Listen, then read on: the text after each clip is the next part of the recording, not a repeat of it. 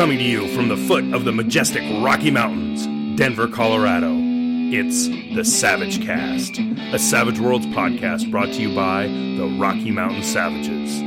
Here are your hosts, Chris Savage Mummy Fox and Christopher Savage Bull Landauer.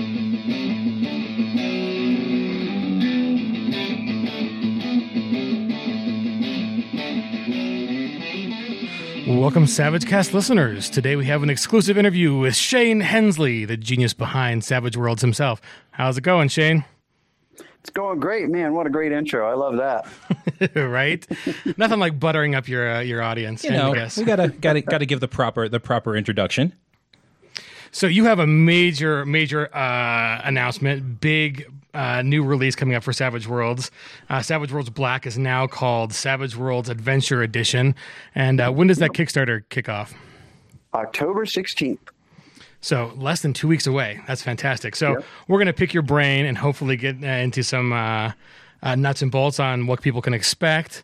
So why don't you kick it off there, Fox, with our first grill for Shane himself? You know, since the Rocky Mountain Savages are now an official licensee and Peg's made some new announcements about the release of Savage Worlds material, give us a rundown a little bit on the new publishing environment for Savage Worlds. Sure.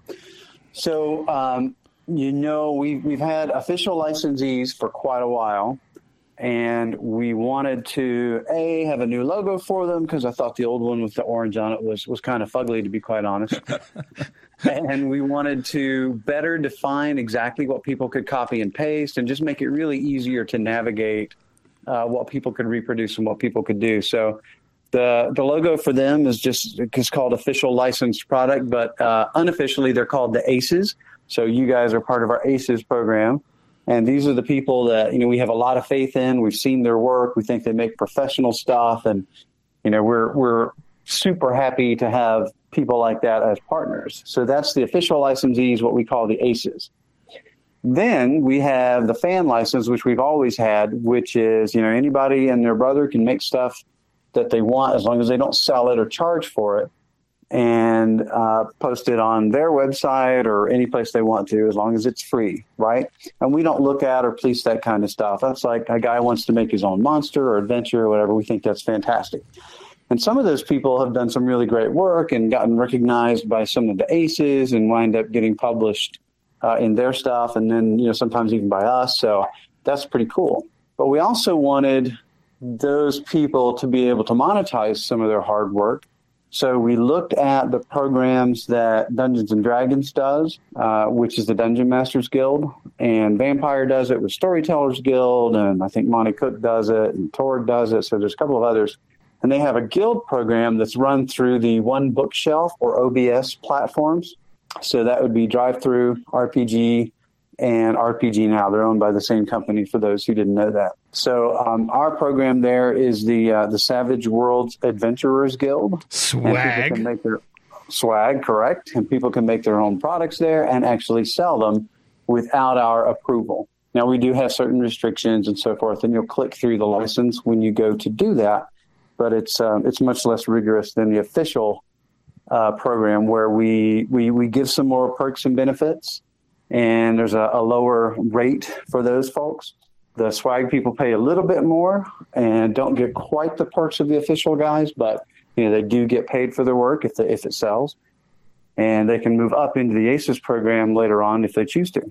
So inspired by these new programs, the Savages, our first in-house setting we're launching is called SWAT. Spells, Weapons, and Tactics, which is, Lord of the Rings meets cops. And we opened it up to our first little group of authors last night or 2 nights ago, and they posted so many funny ideas that I literally blew my drink out of my nose and ruined my keyboard. So now there's going to be a new enemy or creature in it called the Snot Goblin, just from that. Dude. Yeah. Right. Well, one of the things I was sitting at work the other day, and I had the document open, which probably shouldn't have worked, and I'm watching people add stuff to it, and I think it was Mark Gacy or him or Neil Hyde. I'm watching him type, and he's just throwing out ideas, and he says the mounted policemen have to be obnoxious centaurs. And I'm like, oh my God, that is brilliant.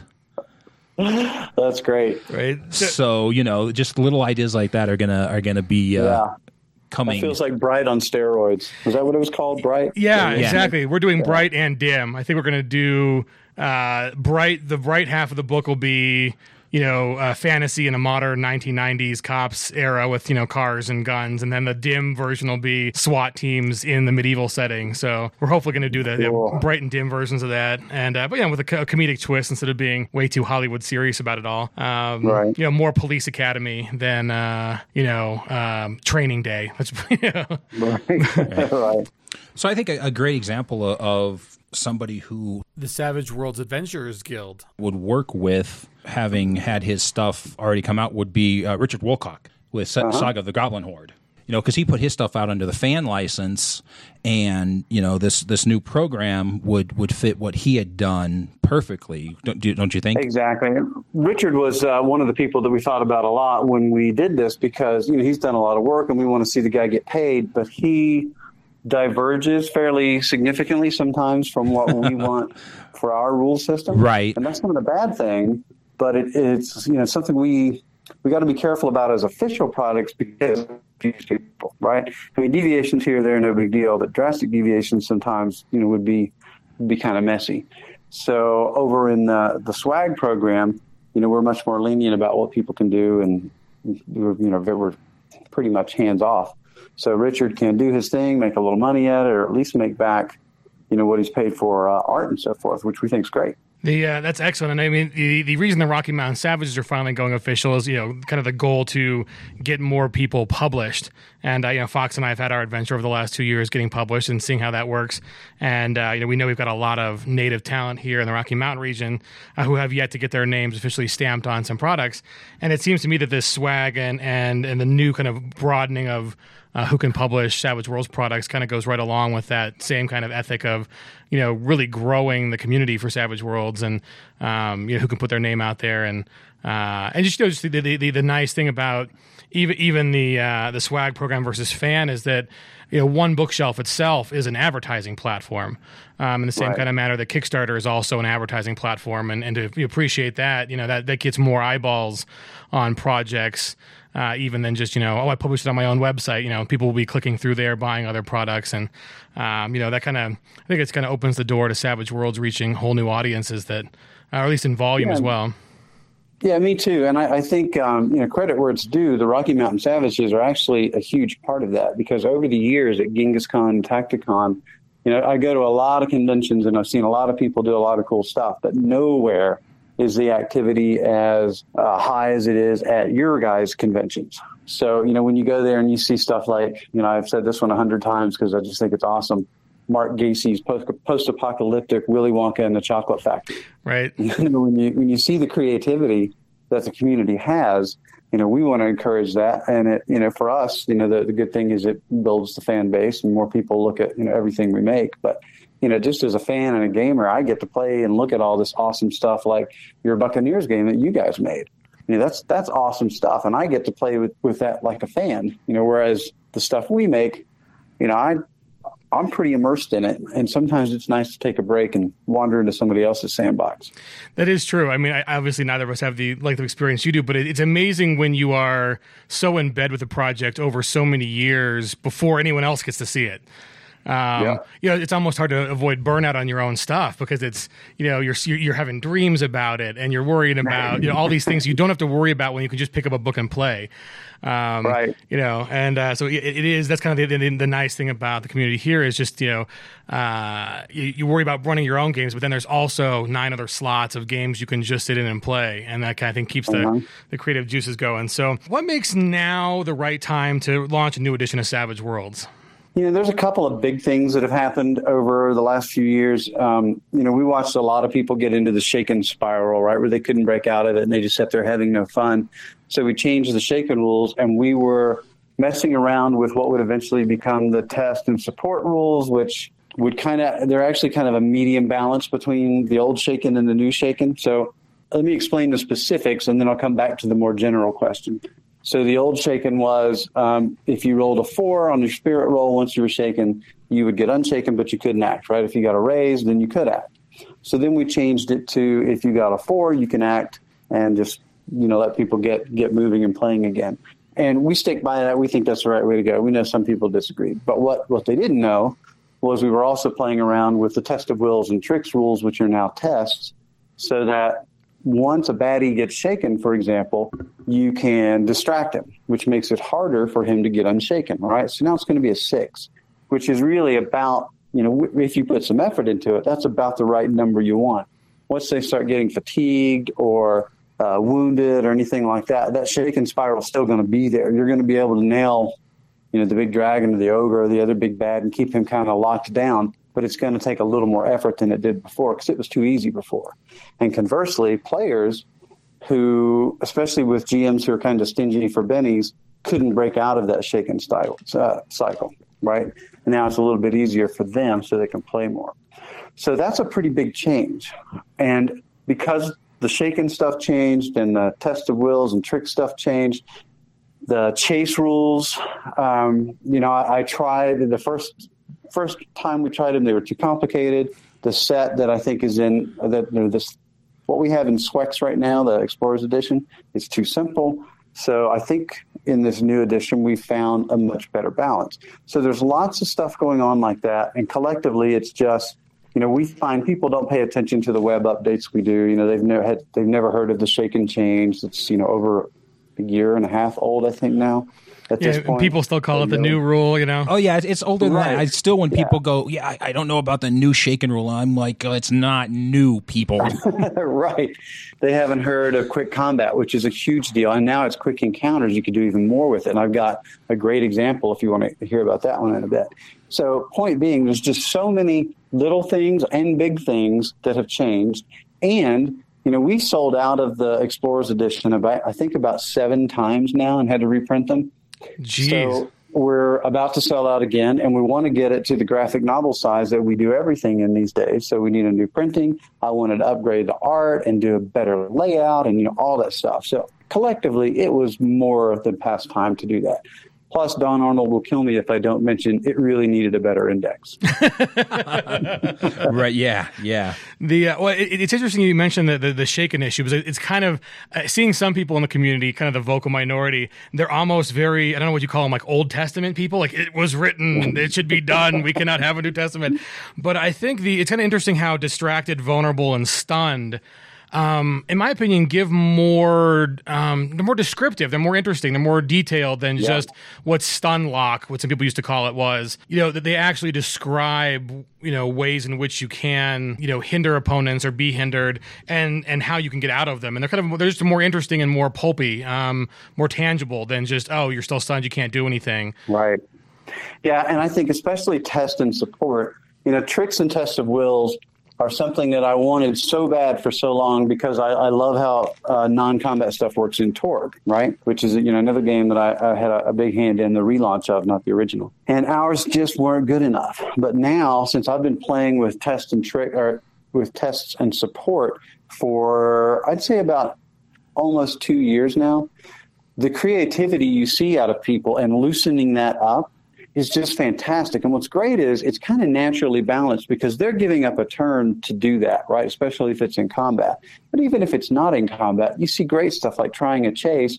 A guy will come up with, I'm going to use my common knowledge to help him on his driving roll because I see a turn up ahead, or, little things like that. All the way up to I'm going to use my healing to help navigate because I went through here looking for herbs this morning, to treat the party's wounds or whatever. And it's just really clever to see how people come up with stuff and use, as a GM, if it doesn't make sense, you can always say no. But generally, let it go, let them roll. It's fun, right? And it's a +1 or 2 tops. So, yeah, I had it work out really well in a play test I did where one player did a test, distracted him. The next player did a test, made him vulnerable. The next player took him out. And I loved the way it flowed, and I loved the way that it made them think about that and just use those pluses and minuses to help teamwork. And that's what I really liked about it, is the teamwork aspect of it. Exactly. That's exactly what it's about. Because before, you were really better off just making another attack because the game's pretty swingy, right? So you just attack, and hope you finally get some aces and take the thing out. But now if a couple of your buddies team up and you make it shaken, distracted, and vulnerable, well, that's a pretty big help to the third guy in the row there, the cleanup batter, so to speak. That's pretty cool. Yeah, and I think it really helps people, of all different kind of character types, always be engaged and interested in what's going on. Right. I think Savage Worlds does this better than a lot of other systems, just with the way that the card initiative works. Playing other games where it's fixed initiative, always you kind of fall into strategies based upon fixed initiative, and by mixing it up, you can't do that. And also, people watch when the cards come out, and then they pay attention to see when they have to go. And I think they just, as a meta game kind of aspect, keeping people involved and allowing them to interact on other people's turns as well, just kind of makes for more fun, engaging games. Exactly. So, I don't like to knock on other systems, and I love the new D&D. I think it's great. But we're playing the Tomb of Annihilation right now. My son's running it, my youngest son. And we're having a great time. But there are times when, there's really... I like to play wits characters who aren't just, great with swords or spells or so forth. And I'm playing a wizard, and I kind of refuse to take any of the big typical spells like Fireball and stuff. I want to take the little weird spells like Alter Self and, fool people and trick people and just play by my wits. And it's pretty hard in D&D because the game is just so designed around how much damage can you do around, right? Because it's an ablative, timed system almost. And again, that's not a knock on it. It does what it does very, very well. And there's still plenty of great creative stuff in there. But I do kind of miss, since I've been playing so much Savage Worlds and D&D side by side, I do miss, the test and support and all the creativity that allows. Yeah, and kind of unlike D&D, which has always kind of used this early, as of recent editions, the numbered editions for their new editions, and they've kind of been radical changes between them. Savage Worlds hasn't gone that route. You've gone instead from Explorers to Deluxe to now the Adventure Edition. So how does that design philosophy work for Savage Worlds? I've been asked this question before, and I'm afraid I don't have a fantastic answer. I guess I would say, first off, I'm not sure. I'm not an expert on this. But I'm not sure that the newer editions of D&D actually called themselves 4.0 and 5.0. I know it was Next and... Yeah. I don't remember seeing 5th edition on the new stuff. Maybe it is. I think you're right, because I think I remember Rick Hershey actually had to release a 5th edition compatible logo for people to use because so many people were talking about, 5th edition stuff. That's right, he did. And he had to release the logo so people would know what they were talking about because, I don't believe they actually officially use it. But, Savage Worlds has definitely shied away from that, though. Is that, revolutionary thinking, evolutionary thinking? Well, I will never call myself revolutionary. I think evolutionary is probably closer. But, for Deluxe, the idea was just, okay, let's take all the changes that we've made through the last couple of years and put them in a nicer, better rule book because we'd sold out of the previous printing of that. So that's where Deluxe came from. And then we hit on the idea of the 6x9 $10 book, and we had to call that something. So we called it the Explorer Edition. And then we called the same 6x9 reprints of our other books like Necessary Evil and so forth, Explorer's editions of those because they were small and compact. So this one started out as Savage Worlds Black, and the idea there was I didn't have the covers in mind at the time, so it was going to be a black cover with just the logo, and it was just going to be the kind of the Omega edition. In my mind, this is the last edition we'll ever need. Now I know that's a pipe dream, but that's how it is in my mind, right? Everything I know how to do, and all the feedback that I've gotten from you guys and everybody else is in there, right? And tested and played as much as humanly possible with the playtest group we have. So the name Savage Worlds Black, A, didn't stick because we do have a great cover, and B, because some people are sensitive to the word, and we just don't want controversy, right? So we were told by one of our translators, for example, in a different country, that they absolutely couldn't call it black because it would be taken as a derogatory. So Adventure Edition is kind of bland, but as we thought more and more about it, especially with the swag program, with the ACES program, and with embracing really the creativity of the community and all the stuff they're going to do with it, Adventure Edition just really sounded appropriate. Yeah, I agree. I like it. Oh, I was going to just exactly say the same thing. I mean, if you think about it, the editions kind of match my experience with it. The Explorers edition was the first thing I saw with Savage Worlds. I wasn't around for the 1,000 book, the absolute original. So it was actually one of those things where, being a long-term GURPS player and getting introduced to Savage Worlds from my GURPS group, it was an exploration of a new system. And then, of course, you get the deluxe book and you get a couple more rules. And now, for people who are familiar with the system and already, know how to ride the bike, it's time for more adventures. I mean, I like how that progresses. You almost already answered this question, but there's a couple new kind of just small changes, but they might be subtle in change, but profound in how they kind of pull out. Like incapacitation's been slightly updated. Things like multi-actions, now you can do 3. There's no skill buy penalty anymore in the new edition, and critical failures is actually a new interesting kind of way of handling that. How did you decide? Are these just more elegant rule changes, or how did you come about the kind of subtle changes you made to these? Yeah, I think everyone is just experience and play and traveling literally all over the world and seeing what causes friction points for people. So the multi-action thing, for those who don't know, because I don't think we've actually announced this yet. Ooh, we're breaking it live. Breaking news. The previous editions have been built on the foundation of you can't repeat an action, right? So we had kludges for, okay, what if I want to slash a guy or pull the trigger multiple times or whatever? We had maneuvers for that or whatever. So we've done away with that concept. If you want to take 3 separate shots, and you can take up to 3 multi-actions, that's our limit, then you can do so. And the multi-action penalty is the same. It's -2 for each extra action to all the actions. So that hasn't changed. But it was, I think probably spells were the thing that were most annoying. As a spellcaster, you get into combat and you're like, okay, well, first I need to get my armor up. Then I need to get my shield up. Then, okay, I'm going to get smite on my staff. Now I can maybe cast some bolts. Right, and that's annoying. So, yeah, we could kludge that and just find a way to let wizards cast, and we could give them an edge that says you can cast different spells or whatever. But ultimately, I've always really wanted you to be able to do whatever you want. My answer to most things is always, you can do whatever you want. Here's the penalty or the risk for doing so. So that's how that came about. Critical failures, we've had a vague concept of that from the beginning, but especially with spell casting again, the whole, if you roll a 1 on the spell casting die, it just happens way too much. So critical failures feels like about the right amount of the right percentage for that to happen. And especially at lower skill levels, critical failures are more likely to happen. So it's a little more interesting. And we love that whole fail forward concept anyway. It's okay to fail, and the group should run with that and have fun with it. So we had to codify that and make it a little more, or much more specific, and figure out what it meant for NPCs who don't roll 2 dice, and for, what was the other thing? Well, we'll just stick with NPCs. Well, when you got like multi-actions, when you're doing, 3 different things in a round. Machine guns. Oh, yes, yeah. High rate of fire or like frenzy with multiple dice. We had to figure out, what does that mean? If I roll 2 1s on a rate of fire 5, well, that sucks because it means a higher rate of fire is worse. So now it's just more 1s than anything else. Yeah, and as a forensic accountant, I personally really like the no skill buy penalty.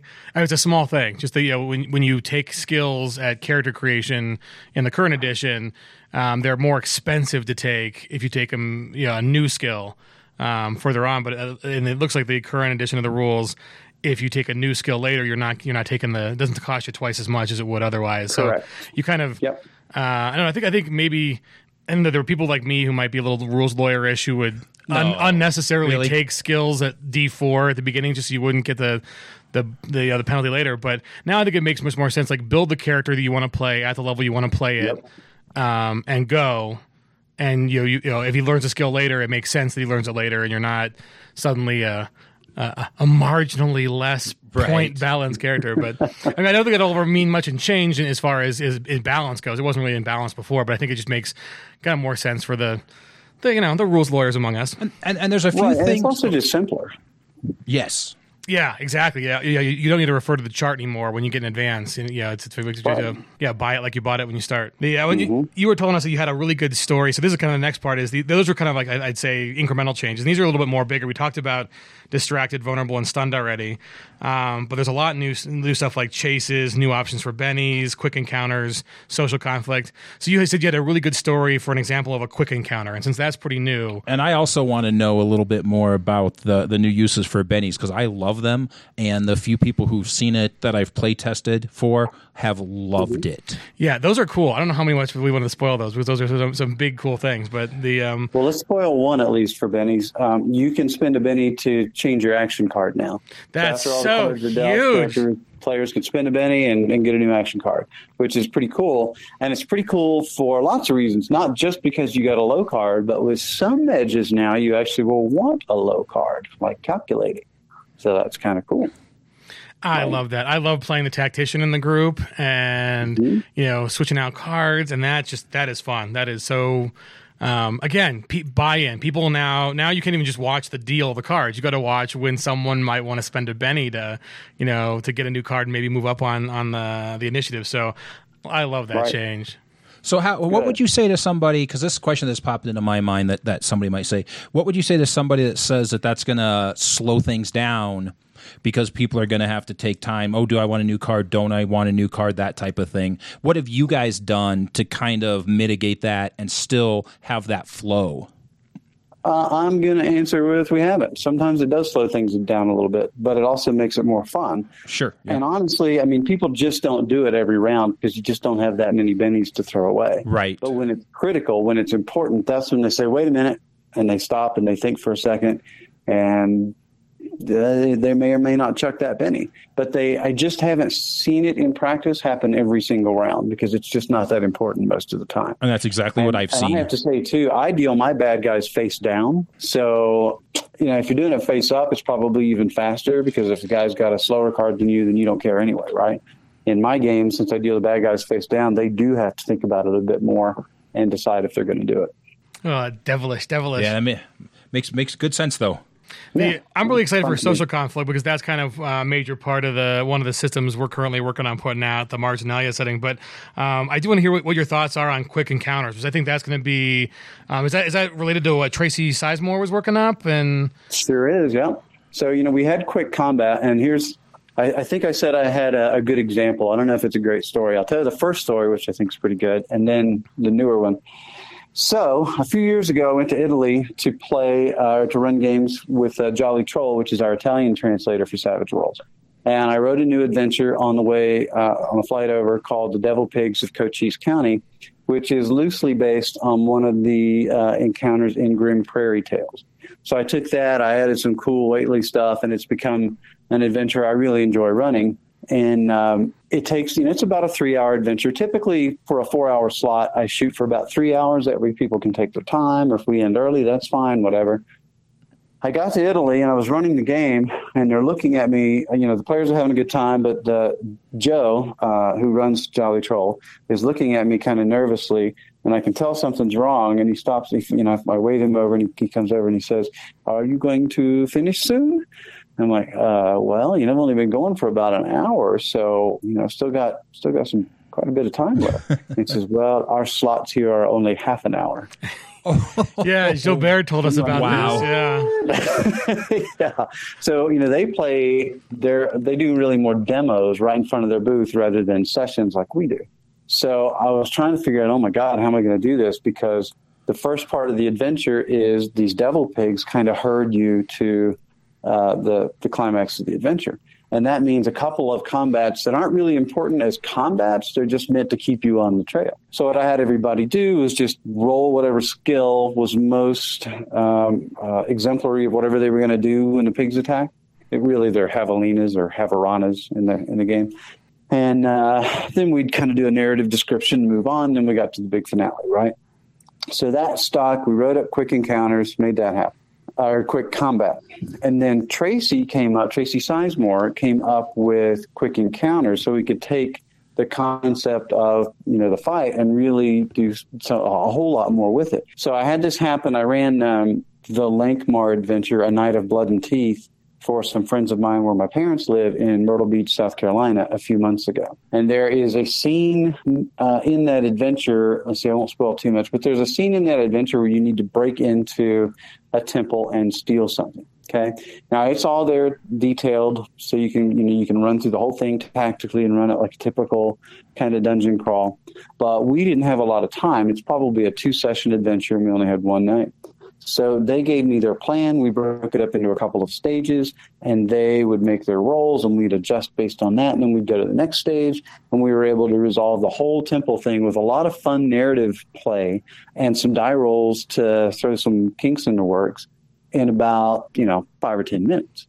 So that was a huge win and really cool. And we were able to get on to the the big finale and play the whole thing. Whereas if we didn't have that, we would have really had to just stop there and hope that next year when I visit my parents, we could finish. Right. So that's pretty cool. Yeah, I love how it works out. And again, it's very modular now, where you can choose. There's so many. The chapter's no longer called the GM Toolkit, but I love the word toolkit because it just strikes me as here's a dozen different tools that run combats and scenarios and heists and chases different ways. Pick which one works for your time allotted and what your group likes. And there's not just one way to do anything anymore. There's so many options. And so I think it's a lot of fun as a GM, even just being able to plot like, do I want to run this as, more talky or more rolly or, and I think that really works for that. So, and I think one of the things that excites me the most about this whole edition is, I enjoy a lot of the narrative games like Fiasco and that whole style. I often want a little more structure, and I don't really like, I like a good Ellery Queen, Agatha Christie mystery. A lot of the narrative games, the players kind of make it up as they go, and that's fun, but it's not, it's not our style of gaming. But what I really like about the way we've made this edition work, we've got our crunchy mechanics and swingy dice rolls, and managed to incorporate those with some narrative gameplay like this, where the dice are going to kind of give you jumping off points or point you in a direction, and then you can narrate a bit. And, the combats are still the big crunchy combats when you want them, right? But like that heist or a quick encounter or whatever can be really interactive and fun, and you can kind of move on to whatever, the big high points are, especially those with limited time. And that's where you're absolutely right. The whole toolkit idea is, I think it's just perfect for this, because it really lets the GM pick and choose what she wants to do for that, right? And that's cool. Yeah, you mentioned before that you're going to release these in the new graphic novel format. Quick question though, what do you like about that size and format? I guess I like the approachability of it. So there are some games that come in these 400-page, 8.5 by 11 hardbacks, and while they're great for what they do, let's say Pathfinder, for example, right? If you're going to play Pathfinder, you buy this 400 and some page rule book because you are only going to play Pathfinder for years and years and years. That's fine. That's great. With our game, we all like exploring all of these different genres, everything from East Texas University to Deadlands to Buccaneer, right? And if the book looks like a 400-page textbook, and that just doesn't feel very accessible if you're going to switch settings and some new rules and so forth each time, does it? Yeah, that's true. No one wants to go back to school. No, I mean, even look at Starfinder. Nice little thin book, and you feel like you're ready to go. Yeah, I mean, even look at Starfinder, and that's a whole huge core book, and you guys are going to be able to do that with just the companions. So, I'm going to tie two things together. A couple questions that I had. There's a couple things that are gone, and there's a couple of things that are even we haven't touched on that are new. So you guys did away with experience points and charisma. Can you talk a little bit about the choice for that? Sure. So experience points is another reflection of, we recognize that people who play Savage Worlds often play many of our settings, and that's great. We like that. That's what we do too. So XP, A, it was something you had to track. B, it could be kind of slow. So what we've just said now is, if you're running a short campaign, advance them every session. If you're running a longer campaign, advance them every other session. You can choose as a GM whichever one you want to do, but you don't really need to track XP and say, this guy's got 3 and, oh man, I just need 2 more. Just decide whether you're going to give them an advance or not. Yeah, Make sense? that's kind of what I started doing at one point. Is I just was going every other session, just taking advance every other session, because there is so much out there and so many different things people want to play that. I was never getting people past, the second rank. We're getting novice and we'd get into season, and then we'd move on to something else. So this gives you a chance to kind of get up to those higher ranks and kind of see the game played at some of those higher ranks, and maybe I'll get a group to legendary at some point. Right, and that's what we see, when we read the forums and visit and that kind of stuff. People just say, "Well, I don't do XP, I just advance them," and it made sense to us, and we've been playing that way, and nobody misses XP. As for charisma, there are two huge reasons that it was time for it to go. The first one was there are a lot of things in real life that wind up being edges in our game that increase or decrease charisma. Fame, status, looks. Nice set of clothes, whatever. And it became far too ubiquitous and overused to just, here's a cool edge and you get +1 charisma, +2 charisma, whatever. And then, what does it do for you? Well, it makes certain skills super easy to use if you've got a high charisma, or just about impossible if you've got a low charisma. That wasn't really fun, didn't really do anything good for the game. More importantly, however, now with support roles especially, you can use persuasion to help somebody recover from being shaken. Cowboy up, Chris. You gotta get up there and fight that guy, right? That's a persuasion role. And getting that from an attractive person is going to be more useful to most people than an unattractive person. That's just kind of human nature. So that's still there.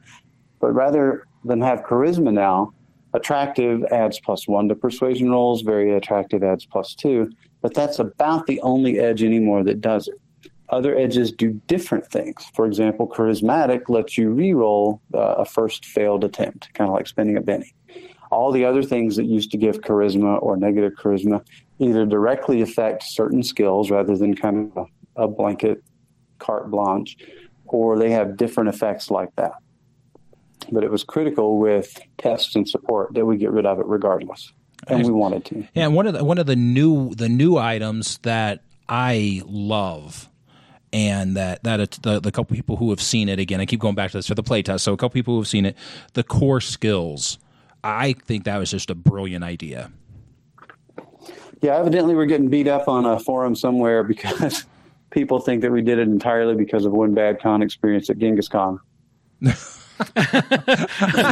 We've ruined Savage Worlds. Right. I like it because the example I gave, and in fact, I think it was Andrea Arnold who had that experience. I think it was her. She wanted to sneak up on somebody and didn't have stealth because that's just not how the character was built, and it just seemed silly she couldn't do it.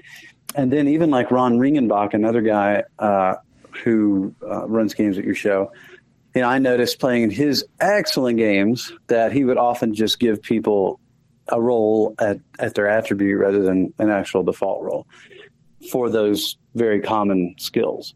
And, he's a guy who sticks pretty close to the rules generally, right? Yeah. So, those were experiences that stuck in my mind, but we've had the same thing here, in our games and games where I travel and it seemed odd that an adult human couldn't persuade somebody or sneak up on somebody or whatever. Yeah, well, and I know we've argued like a dozen times on this podcast, like probably every other episode. If you're a GM and you ask your players to roll notice 12 times a night, if you're making pre-gen characters, put notice on the character sheet because having people roll D4 -2 and just be oblivious the entire night usually just takes people out of the action versus bringing them into it. And I think notice is supposed to bring people into the action versus keep them out. I mean, that's kind of the intent of it. Exactly. Right. And this is just another thing that reduces friction points, right? And everything we can do that reduces friction points and doesn't hurt the game in some other way is we're going to do. Like people have a hard time with shaking still, right? But that's a friction point that's worth keeping. It works well, and I don't want to change it. We've looked at a billion different damage systems through the years to get rid of shaken and the wounded status, but really just nothing works as well because with mooks especially, 2 shakens takes them out. right? So we've put in this edition, not only have we tried to clarify it better, but we've actually put in a table that shows you exactly what the status is, for people taking damage. And hopefully that will help. Very well done table as well. Good. I think it makes it, to me, it cleans it up. It really clears it up. Yeah, I, as a playtester on this, like there's a couple times where I emailed Shane saying, okay, I know it's perfectly clear to me, just in case, add 2 more words, just because, there's always going to be someone who's like, but what about this? Or what about this scenario? What about this scenario? And it's like, okay, just list the 3 common scenarios and just... If I had written Shaken better from the beginning, people wouldn't have so much trouble for it. So, the blame is firmly on me, but it is a little tough because people try to make it tougher than it is. Like, they'll think, okay, I'm already wounded and shaken, and I get wounded, and that comes with the shaken. So is that 4 wounds? No, it's just 2 wounds and you stay shaken, right? It's a little abstract, but it's just simpler than most people make it out to be. But again, it works really well once you get it. So I just can't find anything better to do than what we have. So we're keeping it. Yeah, I like how that table's going to save Clint a decade worth of answering emails on the forum. Just refer to page 172. Because I like to keep them working. And I know people are going to have a question about this because, that I've heard lots of questions and heard lots of talk about this. But tell us, what you can share about the new chase rules. What have you done? What makes them better than the last set of chase rules? Right. So one of the things we're going to do for those listening is, and don't hold me to this because plans may change, but I've written a short little adventure that we plan to give away in the middle of the Kickstarter that lets you use the chase rules. And it comes with the chase rules, the new ones. And it's called Return to Sleepy Hollow. Nice. So, excellent. Yeah, hopefully that will explain everything. But I'll give folks a little bit. Why I hesitate at all is not because I have any doubt about the system, but what I've learned over the last few days, especially in posting bits and pieces of rules, is that if people can't see everything in context, they'll spend an awful lot of energy attacking something that, may not be an actual issue. No, people don't do that on the internet. It's just good that we have NDAs because I've had to keep my mouth shut on just about all of those threads. I'm like, no, you people are wrong. I'm not going to say anything. Yeah, I haven't answered any of those either.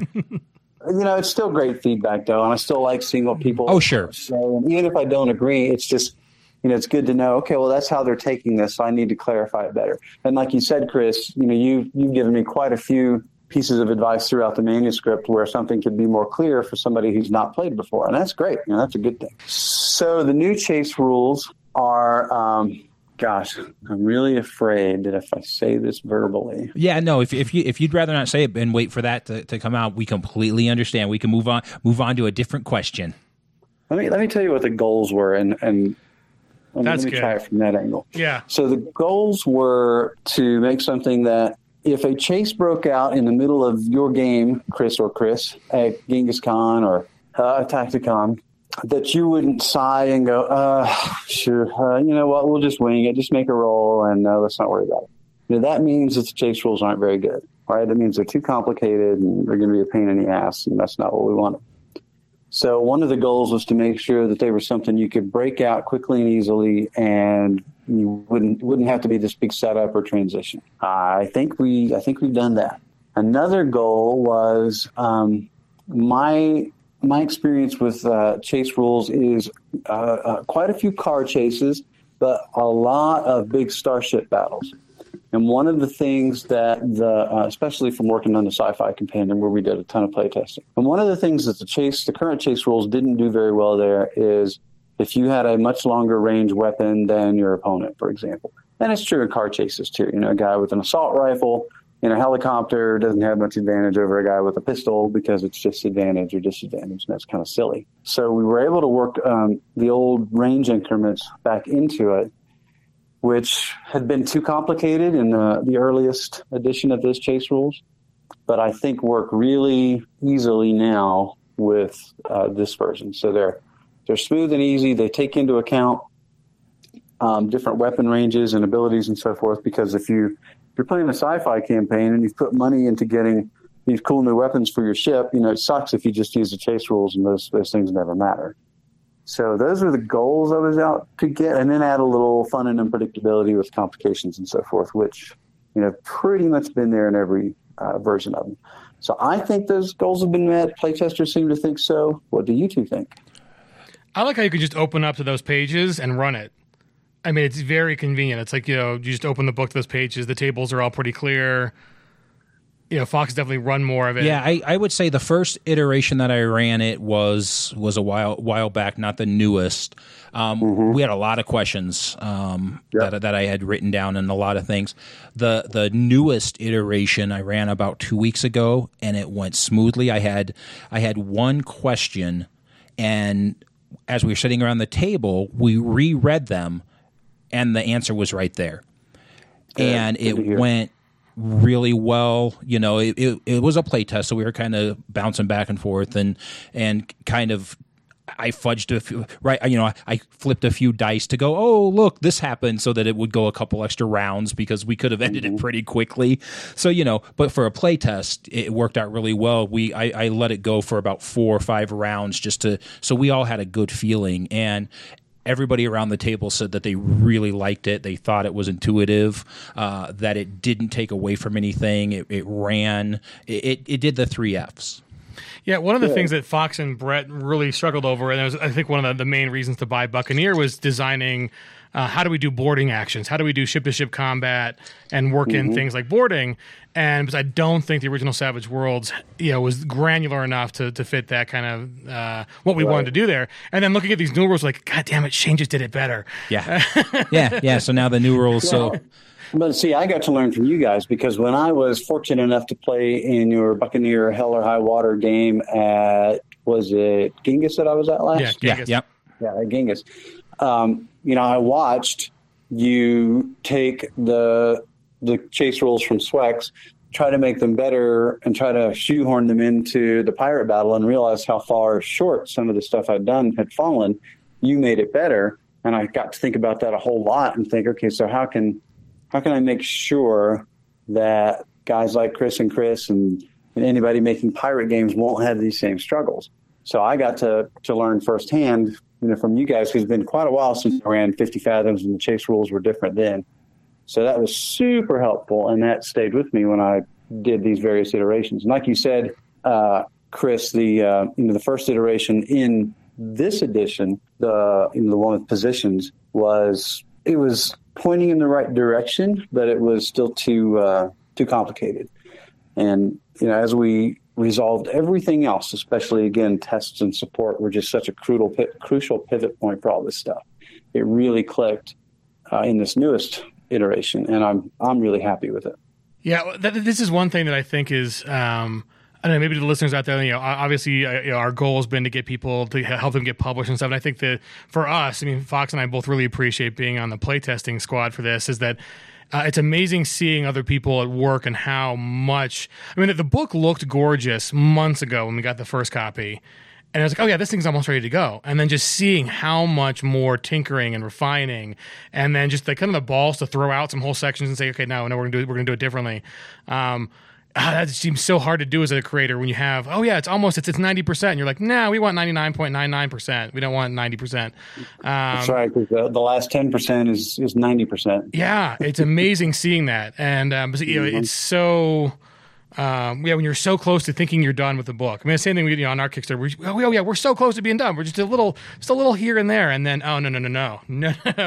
And just seeing that with a whole system and a whole, the expectations for an entire edition are so much higher than just a setting book. So I know the pressure's there, but it's been a masterclass just learning vicariously, just seeing how a little change here means that 3 different edges have to be redone, and then if those edges are being redone, and just kind of watching the kind of cascading effect. So that's been fascinating. I want to ask something with the new the new edition coming out. Is this going to lead to new companions and reworkings of the current companions? Yeah.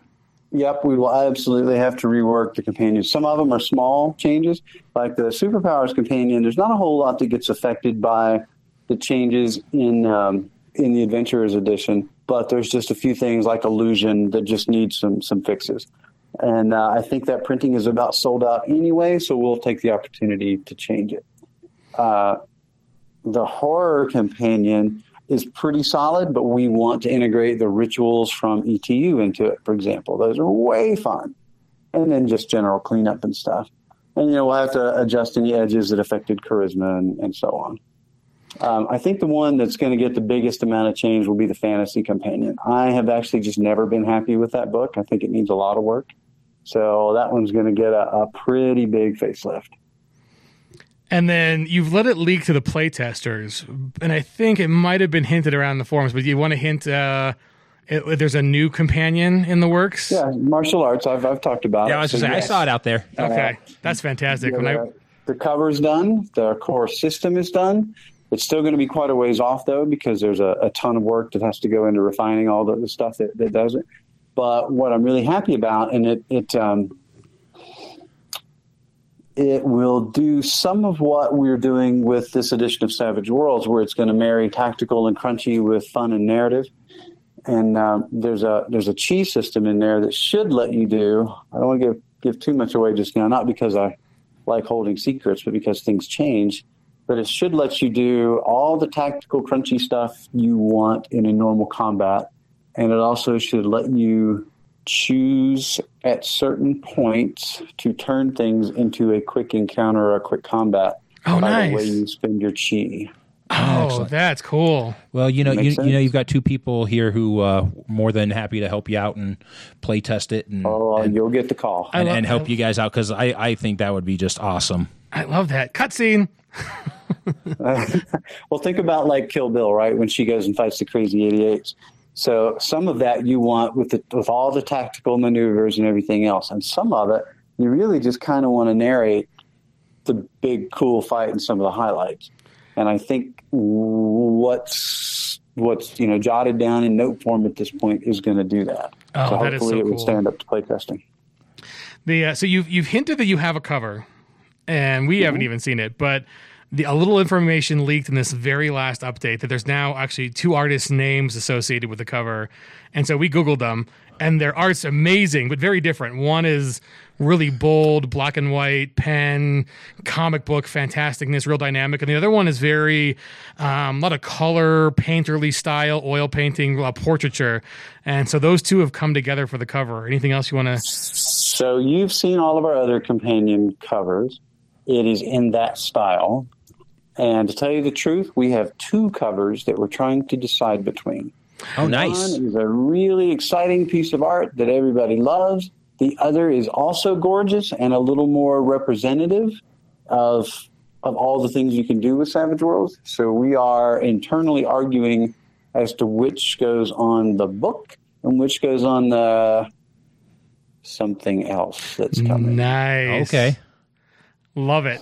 Love it. See, I was trying to. So in Shane will in the future, because we were going to reorganize this interview, hinted at a great little piece of art at the end of the book. And at the end of the book, there's actually a cover of the book in the end of the book, and it's small and subtle. I'm like, I wonder if this will tip us off what's going to be on the actual cover, but it's kind of a little bit too small. But no, I love that answer, and we're excited. I think both, not seeing the pieces ourselves, but those two artists are pretty cool and unique in their own way. So I'm excited to see what happens whenever you guys do finally decide. I think you'll like them. They're both great, and you'll see them both in one form or another. So I like Chris came up with most of these, so I really liked this one. Get back in your Wayback Machine. Think about when you first started in the hobby and industry, and looking at today. What's it feel like putting out a new release at this point in time, and talk about a little bit, what do you think of the state of the industry and the state of the hobby is right now? So here's my optimistic answer. The optimistic answer is the hobby's the biggest it's ever been.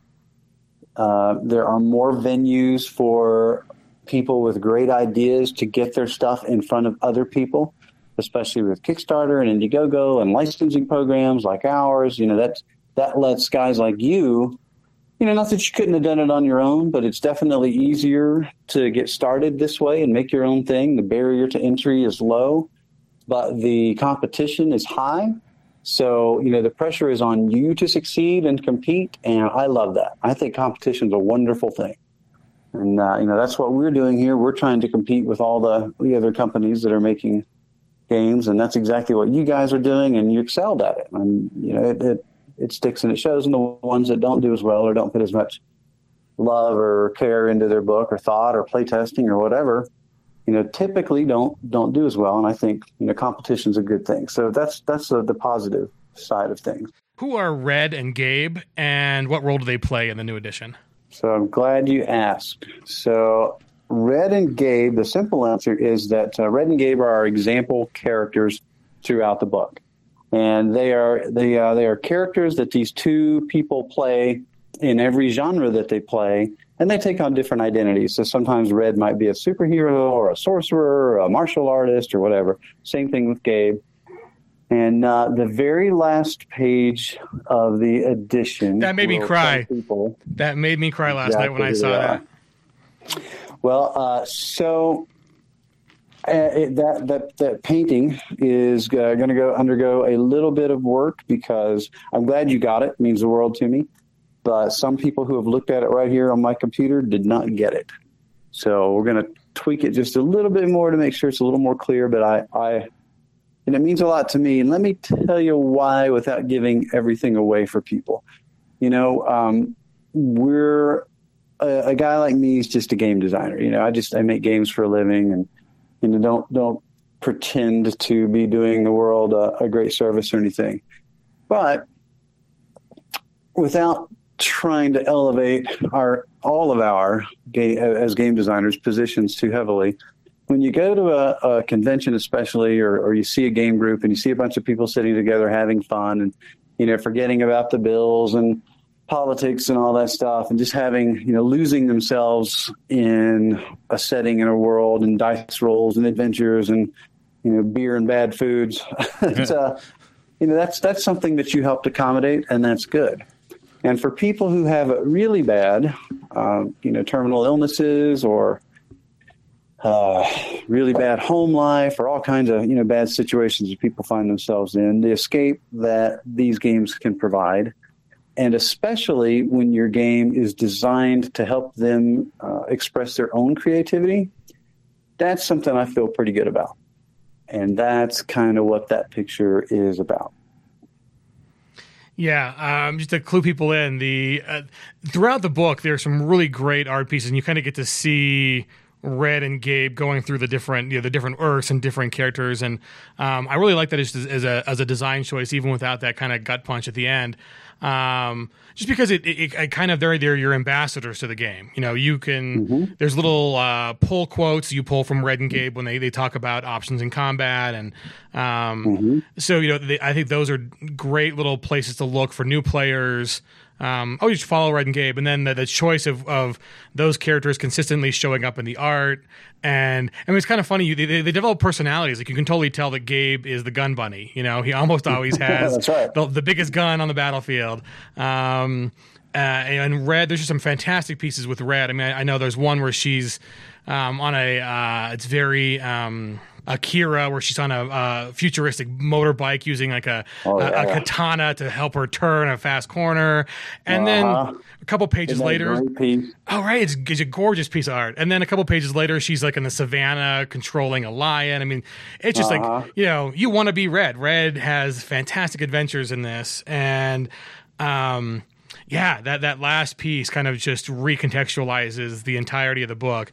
And I don't know. I mean, to me, that's like it's a meta story in the rules that, and I think we'll pull this out to be the end question, because I think it's, you did that in the book, but I don't know. It's just, I agree with you said. It recontextualizes what we're doing here as not just a hobby, but it's about imagination, physical health through mental health, community. There's more at stake than just a couple hours and some dice. It's a big C community thing. It is. This is a lifestyle for most of us, right? I mean, gamers, it really does mean something. We game all the time. It's not like you're just a stamp collector or something. I'm probably going to get emails from stamp collectors now. Yeah, you've done it now. No, you'll get posted mail for years. Pardon? You'll get posted mail with stamps on it. Actually, handwritten letters. Right. Well, hopefully it's something rare and valuable. What I've told people for years is the moment you act like a goblin in front of somebody, you've broken a lot of barriers. Last question. Know you're on a time crunch because you're getting ready to go have a great trip here coming up. Is there a setting, game, property that you would like to create, that you would like to acquire that you haven't? Nothing I want to acquire. We're going to focus on getting our Deadlands stuff moving again because, we knew all this other stuff was coming and we had to kind of put it on hold because, we are a small company. People think we're much bigger than we are, which is flattering, but we're not. But there are 4 settings that I've been sitting on for various years, some as long as 10 years, that I still want to get to. And one of them might come out during the Kickstarter. We'll see damn! Not as a whole book or anything, but we have this concept of, let's save it for the Kickstarter. But you might see some surprises there. And Excellent. Yes, there are 4 big properties that I still are 4 big settings that I want to create that are sitting in my skull and must come out at some point. Excellent. All right. Well, hey, thank you so much for taking the time. It's we really appreciate it. So, any last things, anything we didn't talk about that you think you want to touch on real fast before we let you go? No, I just want to say for those who don't know how much you two and the Denver gamers, especially Rocky Mountain Savages, have done for me personally and for Pinnacle. I mean, besides putting on and encouraging so many games at the shows, besides the play testing that you do and the commenting and feedback and the proselytizing and all that wonderful stuff you do for the company, you two have also just been great personal friends, and I just can't tell you enough how much I appreciate it. Well, thank you. We appreciate it. Well, the fans don't know is we have blackmail photos. Right. We throw that right back at you, right? and we'll throw that. We'll throw that. We appreciate it, Shane. So thanks for giving us the scoop. I think we dropped a couple more little tidbits in there than we had planned on, so that's good. Okay. Well, all right. To hear from you guys. We appreciate everything you do for us, Shane. Cheers, amigo. All right. Have a good one. Ditto. Bye, guys. All right. Bye. Thanks for listening. If you've liked this episode, you can find us online at savagecast.com where you can leave a comment. We're also on Facebook and G+. Please leave us a 5-star review on iTunes. And if you need to email us, we're at uproar@savagecast.com. Remember, the Savage Worlds Adventure Edition Kickstarter starts on October 16th, so save your pennies and jump on board with that. And with that, may your dice always explode.